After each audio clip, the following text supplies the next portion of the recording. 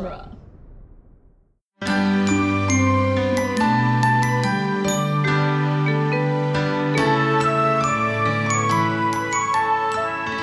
Welcome to Disney Animation Minute Essentials, where we are swimming through Disney's The Little Mermaid 1 minute at a time. I'm Kestra Dorowski. I'm Andrew Dorowski. And today we are joined by Scott and Ricey Joe from the popular YouTube channel, Scott Ricey Joe.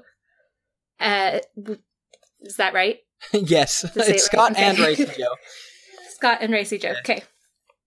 Yep. We are discussing minute 16, which begins with the camera panning down through the cavern, showing hundreds of human stuff. It ends with... Actually, it'd be things. Human things? Yeah, stuff is a non-count noun. Okay, human things. Lots of human stuff, a non-count, descriptor. But if it's hundreds, then it has to be a count noun. Sorry. That's true. Hundreds of noise, it's like, doesn't make sense. Stuff, things, that's countable. And this minute ends with Ariel saying, "You want thingamabobs?" Minute 16 of The Little Mermaid features Ariel. What will her response be? Minute 16 of The Little Mermaid features Ariel staring at the dingle hopper and not understanding what's so bad about it, and Ariel singing about all of her human stuff, all of her human things in the cavern. Yeah. Well, we should let our guests have a moment to say their piece. You guys are from YouTube. You do a number of things on there. Why don't you describe it for our listeners? That's correct, yeah. Thanks for having us here. We're excited to be doing this with you guys. So, my wife and I'm Scott. My wife is Ricey Joe. We do YouTube. I'm an a cappella producer. So I was with an a cappella group in college, so I wanted to, once I was out of that group, because I graduated college, I wanted to keep doing a cappella. My wife and I had met previously, and we decided to start recording stuff. So we do mostly a cappella covers on YouTube. That means with like the beatboxing, the vocal bass, all that stuff. So it's really fun living here in Utah and doing that. And we enjoy living here in Utah and doing our podcasting. Yes. Peas of a pod. Yeah. I came across you guys because I think relatively recently, you did a video and it was a mashup from Moana and Hercules, right? Yeah, we were really excited about that. So I hadn't even seen Moana when I heard this song, How Far I'll Go. And I thought, wow, that just reminds me so much of the Hercules song, Go the Distance. We're like, we should, make a mashup, How Far I'll Go the Distance. And I still hadn't even seen the movie Moana, and we're like, yeah, we'll just put that on the back burner. And then I saw the movie, and I saw how popular Moana is right now, and how much people love Disney anyway. And I thought, man, we've got to, push this forward. So we sat together here right where we're sitting right now and wrote the arrangement out, recorded it also in our little closet here, and got it filmed. And it's taken off pretty great. It's kind of fun that we're talking about Little Mermaid because since I've been so obsessed with Moana lately, I'm seeing a lot of parallels between the two Disney princesses. Mm-hmm. It's a good one for comparison and some interesting connections because Lin-Manuel Miranda did the music for Moana, and he is going to be a big part of Disney's live-action adaptation of The Little Mermaid. So what? There's some, I didn't even know that was confirmed already. That's I awesome. think, Kestra and I at least have talked about it. So if it's not confirmed, then we have been stung by the rumor.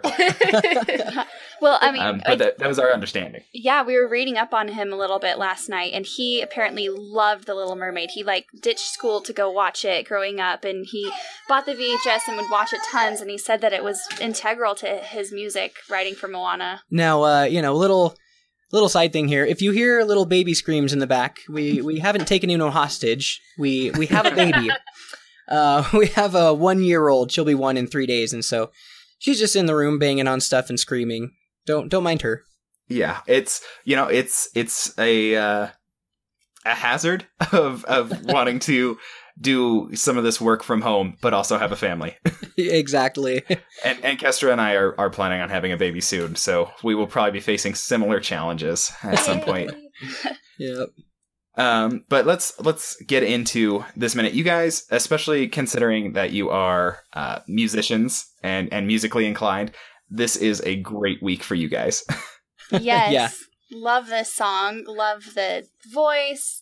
I mean, do you want me to talk about it now, or we get to it in a minute? Or? We'll get in little bit by little bit. You don't want to burn it through it all today. It's like Right. a 4-minute song, so we've got time. But we didn't even plan that. We just reached out to you guys, and it happened that we were scheduling the next spot, and so you guys got lucky. But I'm very happy Nice. that we got full on singers, musicians for a song like this. Oh, Most of yeah. the time, Iconic. we're just getting podcasters. Most of the We- time, we, I'm the only musician. Yeah. Okay. Who's talking about the music and stuff. So, Glad to give you some support. yes. So we get our first big look at the cavern, Ariel's cavern. Does it have a different name, Kester? Or is it just? Ariel's Grotto is also I feel what like it's been cavern's called. better. Grotto. And it's huge. I never noticed how big it is. She has been collecting this stuff for probably years. Well, based on the animated series, about 2 years, because towards the end of the first season of the animated series, she begins her collection and finds her space, and it all starts with a boot, Oh, interesting. which was actually Prince Eric's boot. Yes. What? It was Prince Eric's band. Boom. But she didn't know that. She never saw his face. She only saw the back of his head. Yeah, That's it. So she never Okay. Oh. knew it was Eric, but but this, I mean, I would be very impressed if this is all in 2 years of collecting, because there is a It's- ton of stuff, Yes. a lot. and a lot of it's very big. So I don't know how she pulled this off. Yeah. Yeah, especially if Scuttle was helping out with some of it, you know? The Scuttle's just dropping it in, and, like, and "Look what I Flounder found." can't really. Flounder can't help carry a grandfather clock into there. No. No. We did notice as we were as the camera was panning down that everything seems to be organized in a certain way. More towards the bottom, Hmm. More towards the bottom, but yeah. there's a scheme, But there's like a whole bookshelf, and then there's hourglasses next to a clock. Somehow she determined that clocks are for keeping time, just like hourglasses, I guess. Huh. Well, yeah. I guess she would have had to think that one through. I love 'Cause how she well would these know. are all like maintaining underwater too, like when she opens a book, you know, and all these things are not, affected by the water. Maybe she polishes them, cleans them off. I don't know. Yeah, I'm not sure how they're so well maintained, but they seem to be in good condition. But yeah, we were kind of struck by how well she has it organized, which made me wonder: does she spend a lot of time here, or is it just a dropping off thing? Like, is she obsessed about this and wanting to catalog it and keep everything in order? She's like, I know where my thingamabobs are. Mm-hmm. Oh, I could totally see that. I mean, if you think of any typical 16-year-old teenager, like most of us have a little hideaway, a place where we need to get away from our authoritarian father. And I could totally see her sneaking off to this all the time. I don't know how Sebastian didn't figure out about it earlier, but it totally would make sense that she comes here all the time.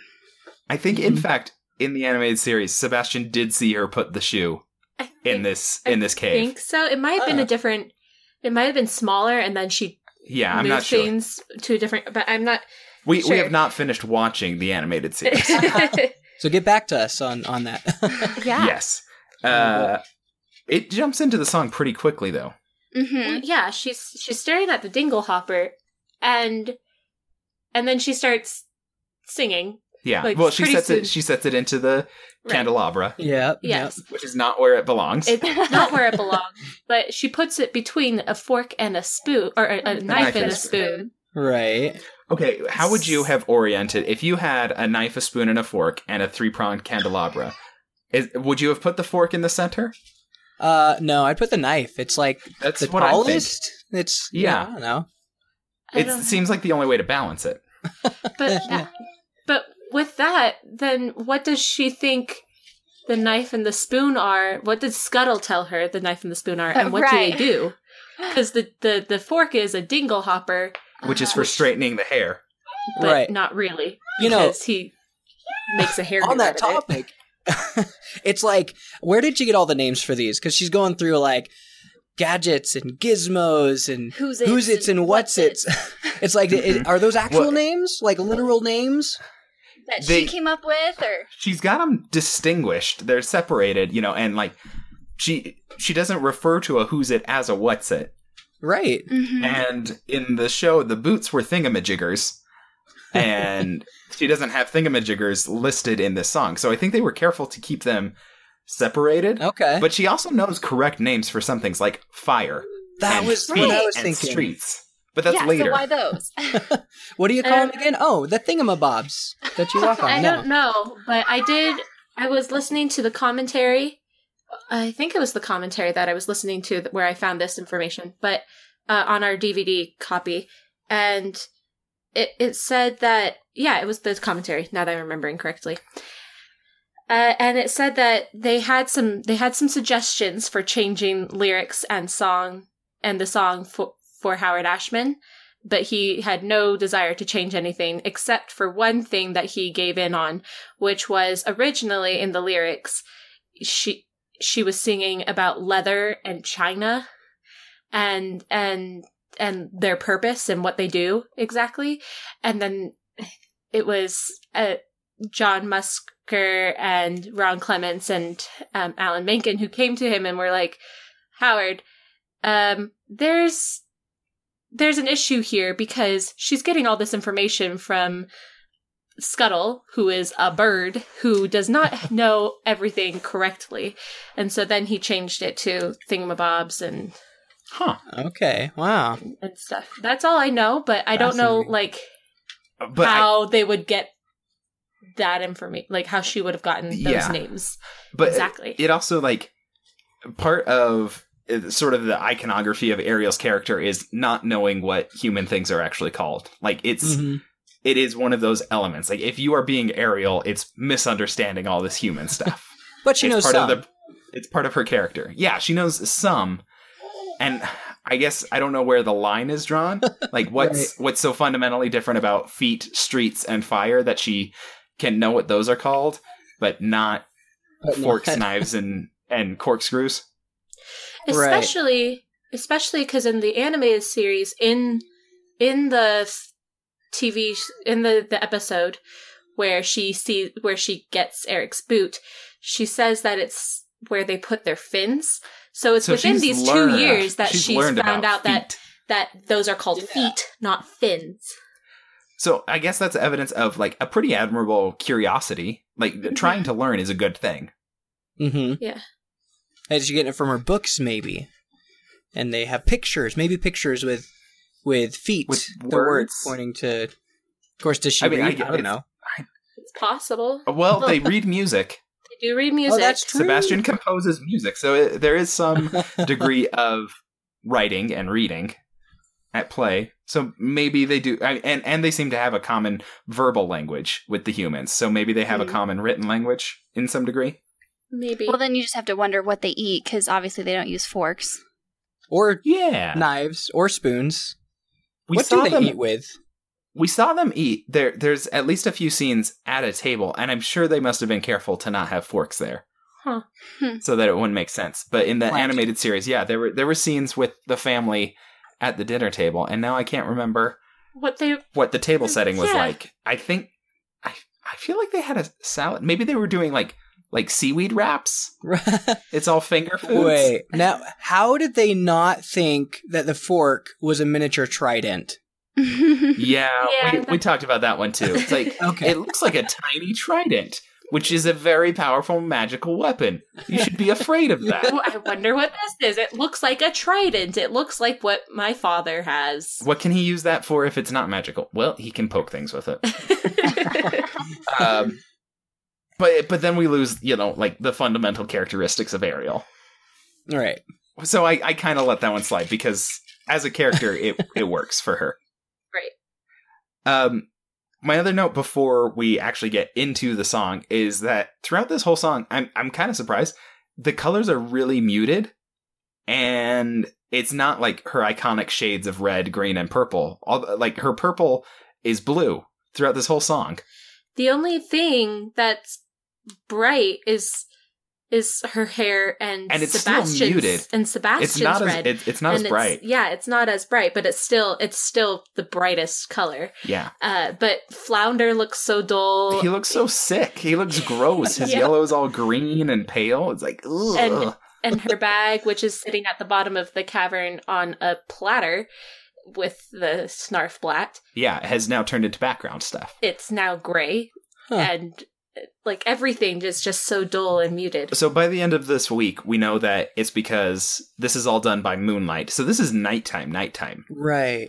Okay. So we've had like a time shift. When she was getting yelled at, it must have been late.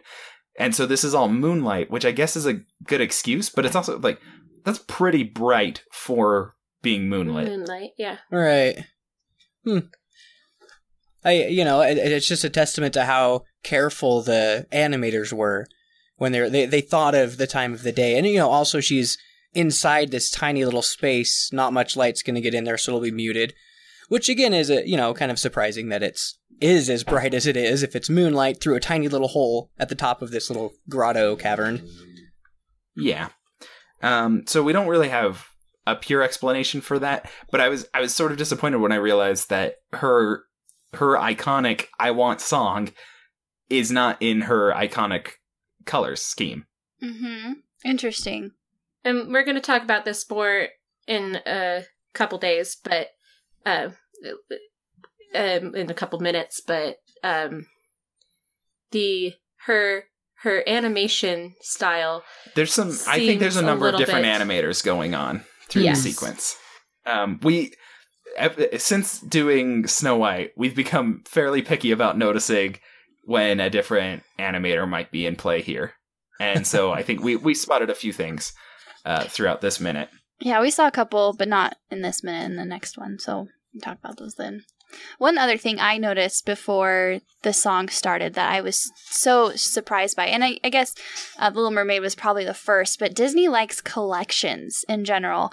I mean, you think of a lot of other movies, a lot of characters have collections. In Toy Story, there's that whole Woody's Roundup collection.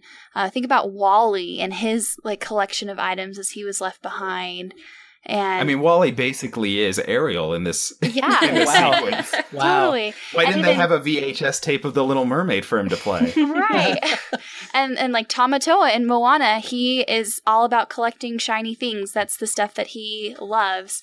And he's his all environment about- for it is very similar to Ariel's. Yes, exactly. And then even the new Disney Pixar movie that's coming out in the fall, we've been watching everything we can about that. Coco, the main boy Miguel, he has this little collection for Ernesto de la Cruz, the guy that plays the guitar that he likes, and that's really all we know, is that he has this secret hideout with this huge collection of stuff that maybe his parents don't know about. I don't know. It's kind of like with Ariel, she has this secret collection. So I've been noticing this pattern in so many Disney movies. I hadn't thought about that, but yeah, it is a recurring element to build up all this stuff, which is, I guess, just an easy visual way to represent like what's important to the character and not having to say it. They can show it. Yeah. Mm-hmm. But it's a good way of doing that. Right. Okay, enough stalling. We should get into the song. Oh man, I've been able to sing every lyric to this song for years, and I don't even remember sitting down and memorizing them. It's just so iconic.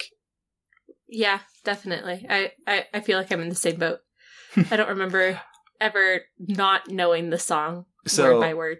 We've talked a little bit about this. For this movie, it has like the largest number of songs that are that iconic, like powerful show-stopping songs of like any movie ever. Mm-hmm. Basically, like there are 4 big songs in this one that are just pure and iconic, and like you can't not know them.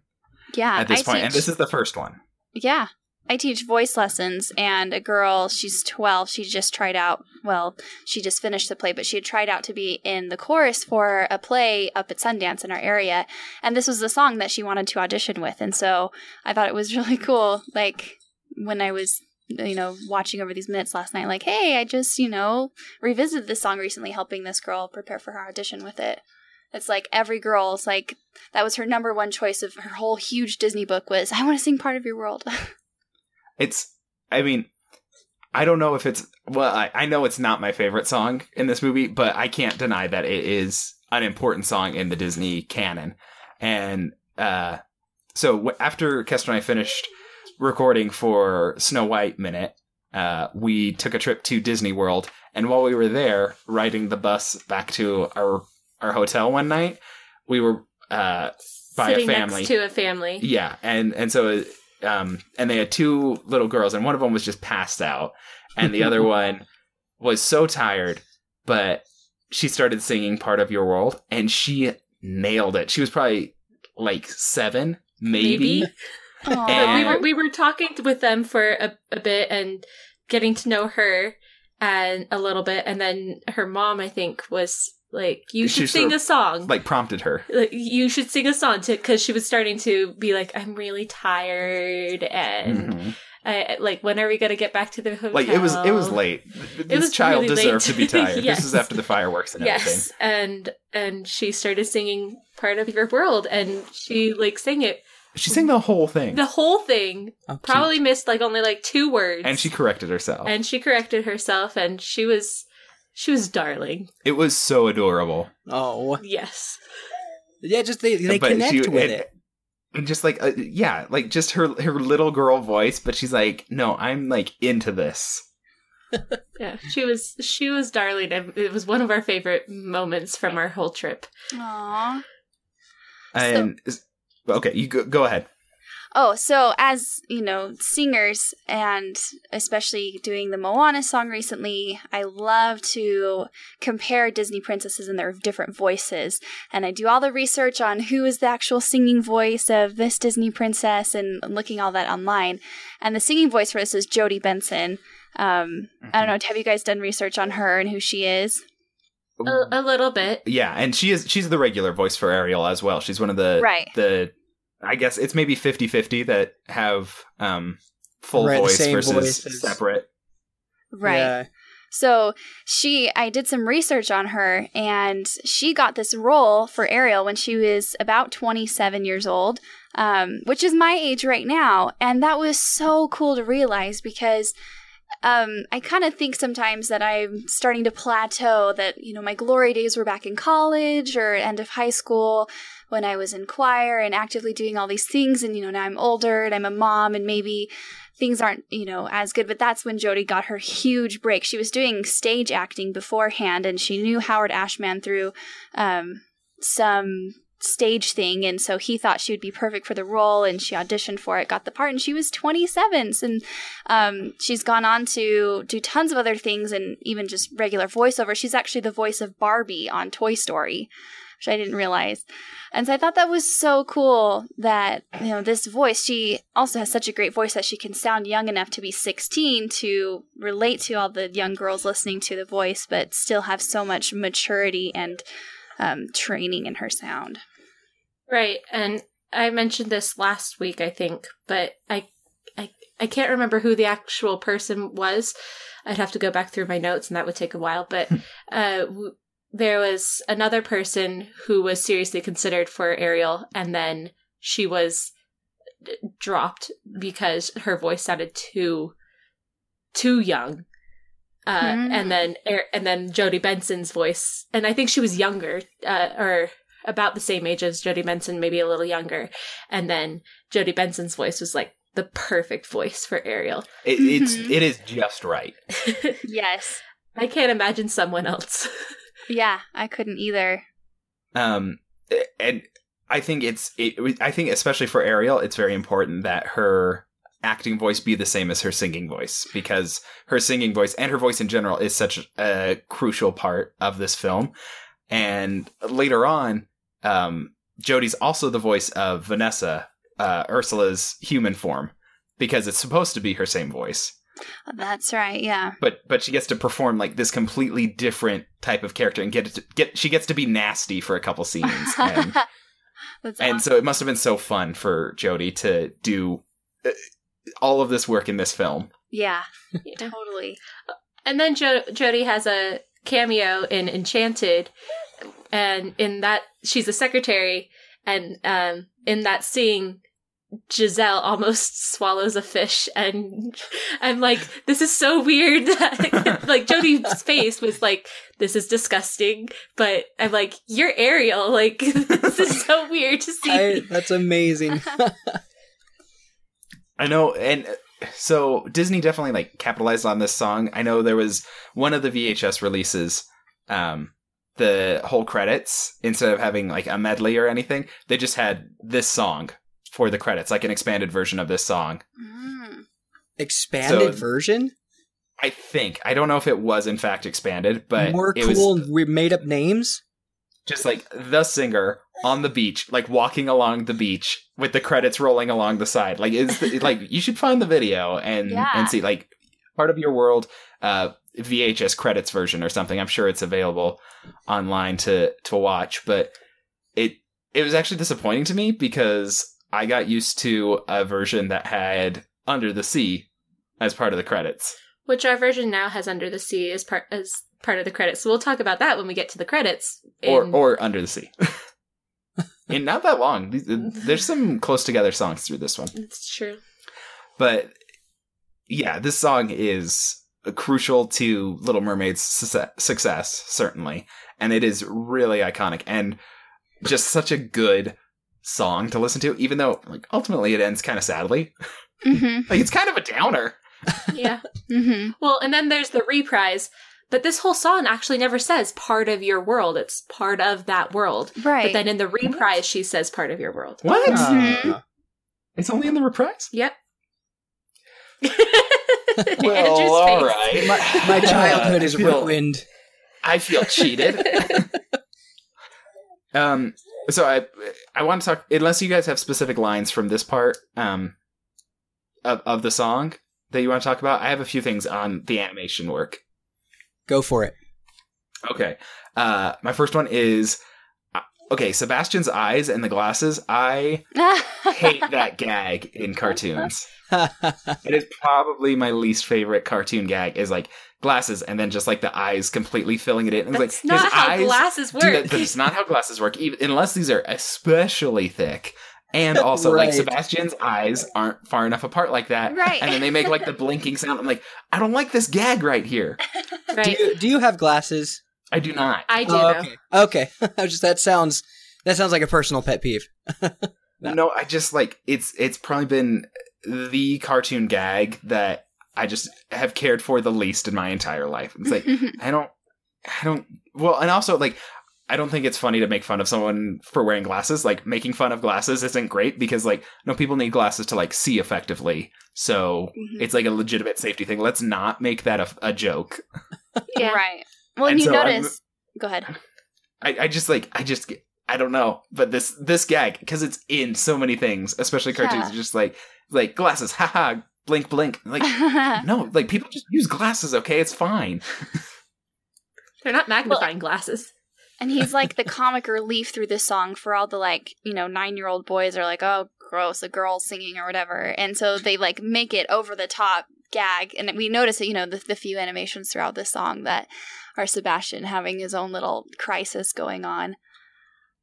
Well, yeah, I have more to say about that later when we get to some of the other ones. I do have a couple of things about Sebastian. For this moment. Yes. Okay. Well, one for his eyes. So in the film, his eyes are white, as you can most definitely see. Like, he doesn't have a here. colored Right. portion to his eye. Yes. They're just white and black. White and black, yes. But in a lot of merchandise, not every merchandise, but in the majority of merchandise, it's yellow and black, not white and black. What? I'm trying to think through some of the merchandise. Yeah, me too. I even went online on the Disney store to look At some stuff, and at it, some and it stuff, comes and yellow. the majority of them are Like, yellow. how yellow? Like, yellow like flounder or yellow like off-white? More off-white, but it's definitely a yellow. Oh, okay. Well, that's disappointing. I think I would always think of him with the white portion. Right. Instead of a yellow, but I don't doubt that is in fact the case. I trust your research. Thank Oh my you. goodness. Googling it right now. This is in fact true. What? We can confirm. And then the other thing is the animators specifically had Sebastian in this song and in this scene to add some tension so that we're not just watching a girl dream about sing her I Want song, her really, really important personal motivation song for a character that is going to be silenced for half of this film. Yes, they wanted We don't want to draw tension. too much attention to our titular character, the Little Mermaid. Yes. Let's distract. They wanted tension so that they're like, she's gonna get found out and bad things are gonna happen to her and stuff. Okay, I was going to save it for later, but let's just jump into this. I feel like having Sebastian detracts from this song. I agree. Mm-hmm. Do you guys agree? Well, yeah, and Disney does this a lot. The reason I mentioned earlier I hadn't seen Moana yet when we thought of the song we were doing, was because the commercial was all of these little gag things going on with the chicken and all that kind of stuff.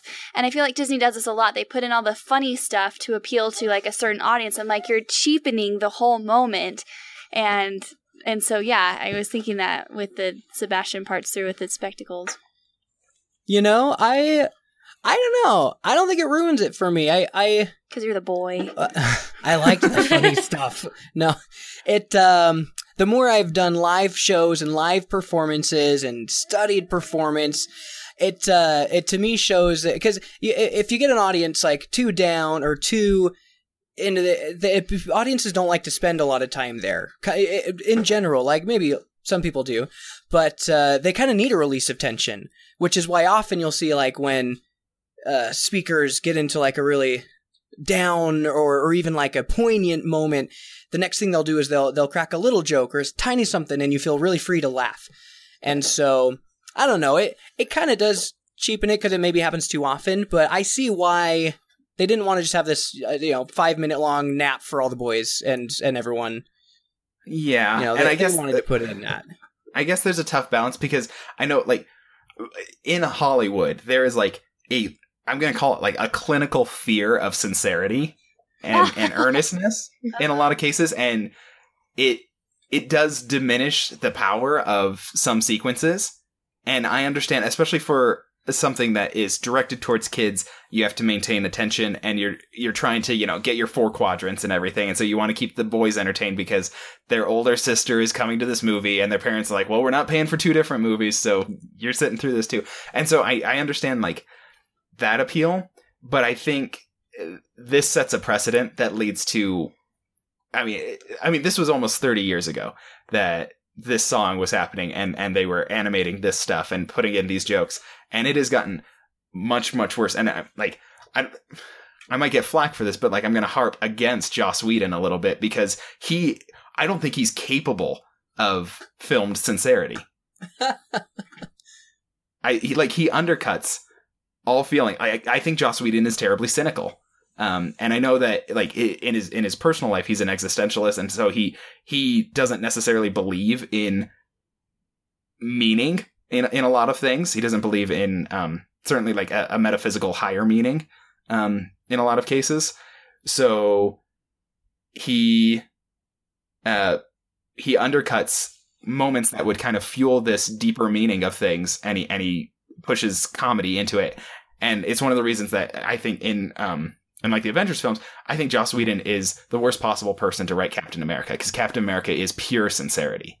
And so I can't get behind a Captain America written by Joss Whedon, but I can get behind a Captain America written by the Russo brothers, who also are using a similar type of comedy to undercut moments.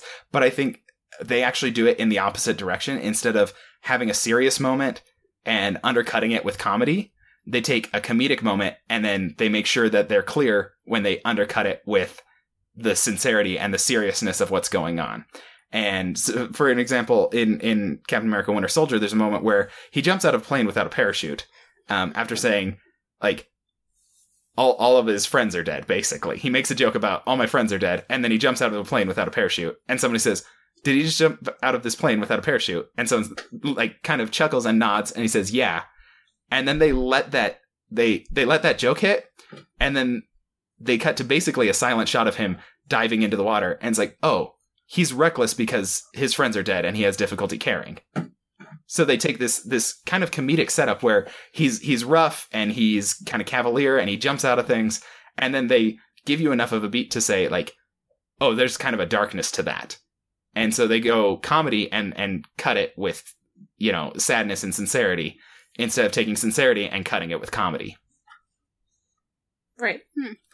And so I feel like in this moment, I want, at least as an adult, I want to experience like the full sincerity of this moment, especially because this is a character who's not going to be able to express her sincerity very much. And having cutaways to a separate character who's not really involved in this moment for a comedic beat, I think is detrimental to her moment. You know, I hope they, in the live action version, kind of play more to some of these themes, because there are some really deep and meaningful themes in this whole movie that I'm sure you guys have touched on and will in future minutes. And they get kind of cartooned over, in a sense, as you were saying. And when they tend to do live action remakes of films, they go into a lot of more, like in Beauty and the Beast, they wrote more backstory given, but they kind of touched on some of the more deep emotions and feelings, more so than in the cartoon. And so I wonder if in the live action remake they're going to include more of that. I wouldn't be surprised, especially for making a live action version of this film in this age, in this like time frame culturally, and considering that the issue Ariel's dealing with is transitioning her identity. I think that would be something that they lean into quite a bit to create some identification for audiences who are feeling, concerned about their identity and self-identification and things like that, and wanting to possibly transition from being closeted homosexual or closeted pansexual or any number of things, or transgenderism. All of those kinds of things are the sort of things that a lot of people feel isolated and feel like they're isolated from the world they want to be in, and then they are seeking a transition into that. And so I wouldn't be surprised if they play into things like that identity transition theme, because it's a completely different scenario now than it was 30 years ago, as far as audiences are concerned. I am all out of notes. I have so many notes, but I have to spread them out throughout this week, so I should probably stop and save the rest for... I do have one more note, actually. Do you guys have anything else that you want to get to before we... Not for this minute. Nope. Okay. Well, I wrote down a bunch of items that we saw in this minute. We'll save it for later? Later, Okay. Because we're running a little long. The last note I have on this minute is an animation note. She does this thing where she pushes her shoulder forward and pushes her cheek into it. It's a fantastic little animation. It's maybe not quite realistic, but it's a good animation that feels very real. I want you to know, Rice and I both did that when you said it. We just acted it out. Kestra did as well. It felt good. It felt natural. It's very youthful, like a very young kind of thing to do. Yeah, she has a lot of gestures throughout this song that it's like, this is a really human gesture, even if it's not like a precisely human anatomy to represent it on. I mean, not just for her being a mermaid, but like her proportions are quite, her head's a little too big, her shoulders are a little too slim and things like that. But it's moments like that really convey that they put a lot of effort into getting this animation to feel a little more real than some things, because they were using a human reference model for a lot of it. Right. That's what I was going to say, but we'll talk more about the live action reference later. But yeah, I feel like a lot of this song was taken directly from... The animation was taken directly from the live action reference. Which is especially crucial for a sequence like this, where it's like, we're mostly, I mean, we talked about cutaways to Sebastian, but we're mostly just watching a female character sing in an underwater environment, which is unique in and of itself, but they need a lot of action for her to be doing while she sings this song. Yep, definitely. Okay, that's all we have for you today, listeners. We are part of Dueling Genre. You can find us and many other podcasts at duelinggenre.com. There you will also find a link to a Patreon page where you can support all Dueling Genre productions. We are on Twitter and Instagram at DisMinute, on email as DisneyAnimationMinute@gmail.com, and on Facebook at the Disney Animation Minute Secret Essential Listener Society, or Damsels, group. Our guests can be found at... Scott, just go to scottandriceyjoe.com. That would be the easiest. All right, scottandriceyjoe.com. Just so you know, that is spelled Scott standard way with 2 T's. Ricey Joe is RYCEEJO, right? Yes. That's correct. Well done. Nice. All right. We also want to especially thank Star Wars Minute for starting this whole Movies by Minutes thing. We are really enjoying it, and so we're glad that they got it going a few years back and that they spread it out for everyone to do. Until next time, listeners, thank you for making us part of your world.